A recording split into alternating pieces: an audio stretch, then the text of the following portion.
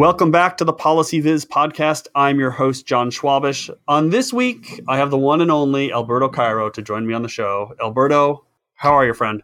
Doing all right, John. Thank you for having me again. How's the weather? You can imagine, right? Miami, Florida. Yeah, it's rough, right? Wonderful. It's rough. Yeah, rough, really rough.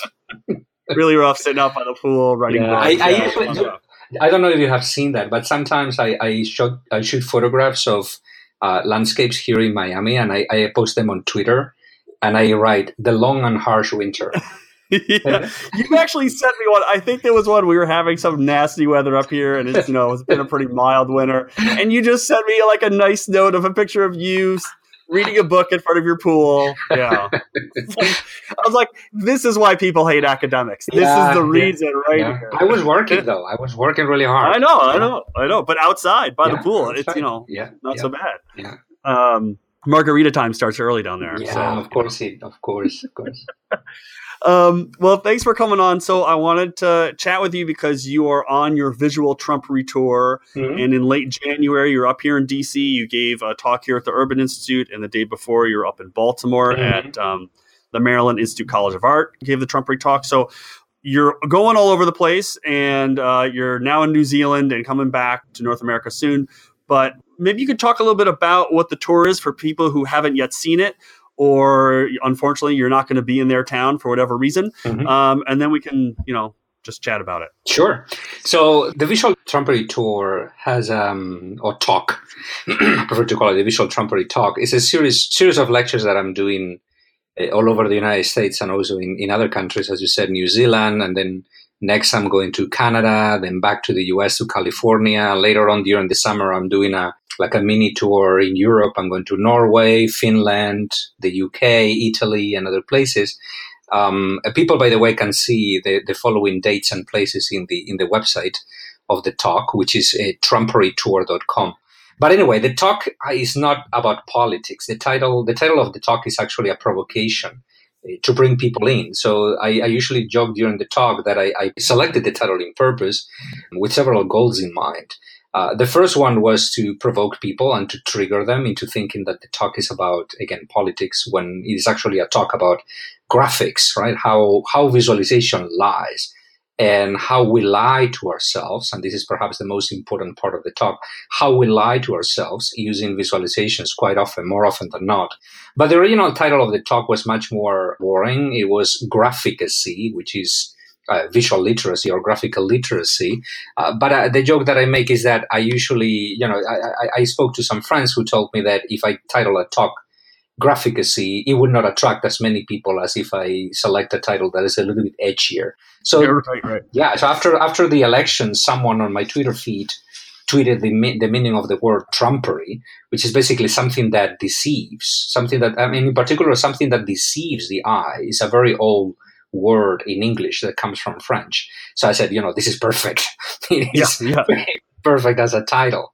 So so that's what the talk is about. It's about how graphics lie, or how we lie to ourselves with graphics, what we can do about it to avoid it, and so on. You make a couple of points in the talk. One of them is about how we as graph data consumers need to be careful about what we retweet or what we share or what we arguments that we make based on things that we see. Can you talk a little bit about that and how you view people's responsibility in this era of just quickly sharing things around the world? Sure. So today is easier than ever to distribute content among friends and families, right? So you see a news story on Twitter, on Facebook, Instagram, or whatever. And if the title of that story and the charts or maps that story includes speak to your own prejudices or to your own ideological positions, it's quite likely that you will retweet it without thinking, right? I believe that this contributes to an informational environment that is getting worse and worse and worse by the day. And I am blaming all of us. I do that myself. So in the talk, actually, I present a couple of cases of stories that I retweeted mindlessly, told myself that I should have spent a little bit more time verifying the claims of the stories, taking a closer look at the graphics, and even verifying the origin of the data, which is something that I encourage people to do before we retweet anything on social media, anything that we see in the media, right? The primary sources usually are one of the main problems in graphics. Right? A graphic may look beautiful, very well designed, but if the data that it is depicting is not correct or has not been gathered with the right standards for accuracy, etc., then the graphic is wrong, no matter how beautiful it is or attractive it is, right? Right. Do you think that people will embrace that idea? And do you think there's I don't know, do you think there's a level or a spectrum of when we should be more discerning of a graph before we share it versus ones that, maybe they don't shout out a special outlier or a big trend, but it's just interesting, but maybe it's not something that we have to dive into. It's like, GDP growth across these like 8 countries. Well, that's interesting. But, something on, guns or abortion or, a hot topic. Those are the sort of things that maybe our ears should perk up a little bit. Yeah. So, let me clarify, though, that the expectation of the talk is not that we will embrace the principles that I teach 100% of the time. It is completely unrealistic to expect that every person will verify the original source of every single graphic that we see every day, right? We cannot do that. But I believe that, let's say, 10% of the people who come to the talk start verifying the sources of 10% of the stories that they see every day. That's progress. That's likely fewer bad graphics and fewer bad data stories that will be shared in social media. The more people we convince of certain principles of verification, etc., and the more people will apply these principles, again, not 100% of the time, but only when they have, a couple of minutes to verify the source, etc., or to debunk a story that they believe that it is wrong, and so on and so forth. That is still progress. Now, what kinds of stories we should keep an eye on, or a closer eye on? Precisely those stories that we find more appealing for ideological reasons. So, if you're a liberal, for example, there's an example that I show in the talk that speaks about how expensive healthcare in the United States is, right, in comparison to other countries. And I explain why I believe that particular story is wrong. And the reason it is wrong is the original source of the data. But that's the kind of a story that I will retweet mindlessly myself, because I do believe, I am convinced that healthcare prices in the United States are absolutely insane. I'm European, and prices over there are much less expensive than they are over here, are much lower than they are here. So that's the kind of story that I will retweet. Well, that's the kind of story that you should double check the most, because it is very easy to debunk stories and a lot of fun, I would say, to debunk graphics that go against your ideological principles. It is much harder to do when those stories confirm your ideological principles, but those are the most important ones to pay attention at, because those are the ones that are more likely to lie to you or to deceive you. I mean, it seems like if we are in our own bubbles now, only the folks on the left read certain news organizations that are, people sort of argue they're on the left, and news organizations are on the right. And if you are only reading the news that agrees with your perspective, and so those are the ones that you're checking, it seems like there's possibility of actually fact checking those organizations that agree with you. Let me ask this question. What responsibility do journalists and news organizations have to enable this fact checking, this checking of data and graphs? Well, I do believe that we have a huge responsibility, and I still consider myself a journalist in that sense. So I do believe that there are certain practices that we journalists need to apply systematically.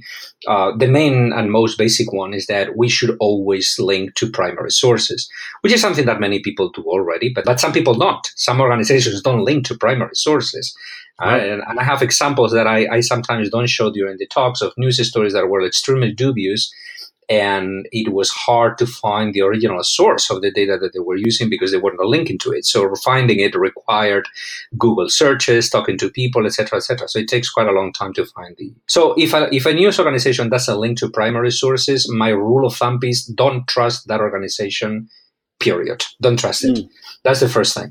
But we should go way beyond that. So we should go, for example, to, I believe, move towards, for example, what organizations such as 538 or ProPublica or even the New York Times and the Washington Post to a lesser extent are actually doing, which is that to create repositories of data and also articles that explain the methodology that was used to generate the graphics and the data that are being used in stories. ProPublica does this really, really well. 538 also does it quite often. So they publish these a long story about, I don't know, guns or whatever, or healthcare or whatever. And that story contains tons of visualizations or arguments based on data and whatever. These organizations will not just publish the story and the graphics, they will also publish a methodology page like scientists do. So disclosing what it is that they did with the data, where they obtained the data, what kinds of manipulations or transformations they applied to the data, what were the assumptions behind the story that they did, and so on and so forth.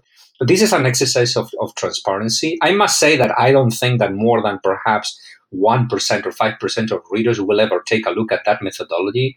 But that 1% or 5% of readers are actually the ones who can help us become better journalists down the road. Because those are the most critical readers, the readers who can give constructive criticism, which is something that we in journalism really need, I believe. And again, I put myself in this group, right? We journalists are experts on nothing. So we need to collaborate with people who know much more than we do about the topics that we cover. I think you're right on. It's an interesting thing about data and journalism that a lot of data journalists, or whatever you want to call them, journalists who are working with data are in some ways doing more sort of academic research, and yet they're not held to the same standards as researchers are.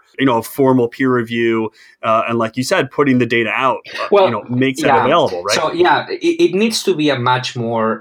We could call it peer review, but we should not confuse it with academic peer review. Because academic peer review, it takes much longer, and we need to be realistic. We don't have time for that. Right? Journalists need to publish. That's the reality, right? So I'm not advocating that a journalist taking months to publish a story. That's not realistic. But I am advocating for a little bit more of peer review, right? So you publish your data out, you publish your story, you open yourself to constructive criticism from experts who can take a look at that data and say, this assumption over here is not quite right, or perhaps you should have put a little bit more nuance in this story over here, or perhaps in the case of visualization, I don't know, you should have shown your data at a more granular level of detail, or you should have included the confidence intervals or whatever, right? That kind of criticism, right. I find it extremely valuable when it comes from experts, and I speak based on my own experience. So I give every book that I write, for example, the most recent one is The Truthful Art. While I'm writing it, I let several friends of mine read it. In order to spot mistakes or things that could be better explained, etc. And the friends who I usually contact are people who work in data science or statistics or computer science or whatever, people who know much more than I do about things that I sometimes need to write about in the books that I write. Right. Now, we've been talking so far about visuals, about graphs that may be misleading. I think the tone we've sort of taken so far is they're misleading for a purpose or for a goal.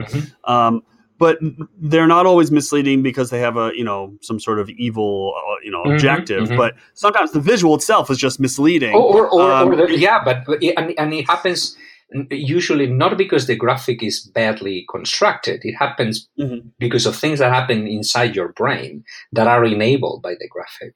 Were you going in that direction? Well, so I think there are two branches of this. I think the example that I had in my head was the example that you've written about a lot, which is on the hurricanes. I guess it lines up with what you're saying. But you have this example about how NOAA shows the cone for hurricane projections, and they're not drawing that graph to lead you astray. They're not trying to bias the data, but the way the graphic is made up actually might lead you to come to the wrong conclusion. Yeah, so that's an example of a graphic that is not built for the audience who is seeing it. And this is one of the critical things in visualization, which is that rules apply always in a particular context. Not always, but often apply in a particular context. There are certain rules that I believe that are quite universal, but most of them are not. Most of them depend on the audience, etc. So what you're talking about is usually called the cone of uncertainty. So whenever hurricanes are represented visually, hurricane forecasts, scientists use a cone of increasing size to represent a range, basically a range of possible paths that the center of the hurricane could take. So you need to envision that as an expanding cone, basically, right? Being very narrow where the hurricane is right now, and being much wider far 5 days in the future, right? So it becomes bigger and bigger and bigger. So what that represents is a range of possible paths. The center of the hurricane could move anywhere within the boundaries of that cone. But some people don't read it that way, right? That's how a scientist reads it. Right? Yeah. Scientists understand that represents like thousands of possible lines inside that cone. But some people who are not scientists, when they see that, they believe that that's the area that is going to be affected by the hurricane. They interpret it as the area that is going to be impacted by the hurricane. And moreover, even scientists, and this is part of the reason I say that the graphic was not well built, many scientists believe that represents a 95% probability. So that means that 95% of the time, the center of the hurricane will be within the boundaries of that cone of uncertainty, and only 5% of the time we could get an outlier, and then the hurricane could go outside the cone of uncertainty. But in reality, the number that is often not disclosed by anybody is that the actual number is 66 or 67%. That means that 2 out of 3 of times, the hurricane will be inside the cone, but 1 out of 3, 33% of the time, the hurricane could go outside the boundaries of the cone of uncertainty. So NOAA, the National Hurricane Center, several designers, etc., are trying to push other kinds of graphics to depict hurricane forecasts, because they are very aware of the shortcomings of this graphic. A graphic that was originally created to be read by scientists is being used by news media, right? So it's a completely different audience. Scientists can understand it, sort of, but the general public can't. So scientists are trying to push, for example, what we could call a spaghetti graphic that shows you tons of possible lines, right? Each one of them representing a possible model, a possible path of the hurricane. But they have been so far unsuccessful beyond newspapers. Newspapers have begun adopting these other methods of depicting hurricane forecasts, but these scientists have been unsuccessful at pushing these kinds of maps on TV. Why? I believe, and this is just a conjecture, that TV stations still use the old cone of uncertainty map because it looks so clear. And it looks, very clear cut, very easy to understand, or although that is misleading, it looks very easy to understand, but it is not easy to understand. And TV journalists, I speak based on my own experience, TV journalists get this map wrong. I have seen people, talking about this map on TV casts, getting everything wrong about that map and explaining it wrong. So that is dangerous, obviously. So I would say, just to finish with this question, so that's an example of a graphic that misleads for 2 reasons. First of all, because it is not well built, right? That's the first thing. And scientists are very aware of these, right? We could not blame them. They are aware of this. And also because it is a graphic that is being shown to the wrong audience who doesn't have the necessary prior knowledge to read that kind of graphic well. But there are other kinds of graphics that lie, even if they are perfectly built. Right, that's another part of the talk. Mm-hmm. Let me ask one more question. How many of these talks have you given so far? Oh, I don't know. I would need to count, but I would say around 20 already or something. So have you heard a general theme of questions or people pushing back? Has anything popped up where you're like, oh yeah, I've heard this like 5 times now? No, not really. People because of repetition, you mean? People attending several lectures? No, because of they hear one part of the, you're making an argument, they hear one part of the argument, and they say, well, yes, but maybe not in this particular case. No, not really. I mean, I have gotten quite a lot of feedback from people who have attended the talk. The reaction is usually quite positive, but I have gotten a lot of feedback to perhaps tweak an example or explaining a little bit clearer, or I don't know, that kind of very constructive and very positive feedback that I appreciate and welcome. Because every iteration of the talk is a little bit better than the past one, to the previous one, thanks to this kind of feedback. No negative feedback at all. I got an email once from a person who is quite conservative saying that at the beginning of the talk, I said that the talk is nonpartisan, and it really is.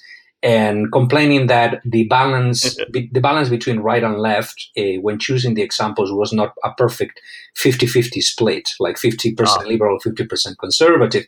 My reply to him was that doing a 50-50 split will not be true to reality, because sadly, right now, much of the visual bullshit that we see is coming from the far right in particular. So we cannot avoid that. I mean, there's certainly examples that come from liberal media, and I try to highlight them, and I have 2 or 3 of them in the talk. But most of the ones I have in my collection come from far right sources. Yeah. And unfortunately, we keep seeing more and more of these. So you have multiple goals in this talk. And one of the goals is to open people's eyes to these different visualizations, these different tricks, more or less. Have you received, in terms of positive feedback, have you found that people are taking some of your recommendations to heart? Are they going out and looking at the data? Are they sending you things that they find that, raises red flags for them? I do get email sometimes from people sending me examples. I remember right now someone who attended the lecture in Luxembourg is sending me an example from Luxembourg in particular of a graphic that was badly constructed. Also another one in California. So yeah, people email.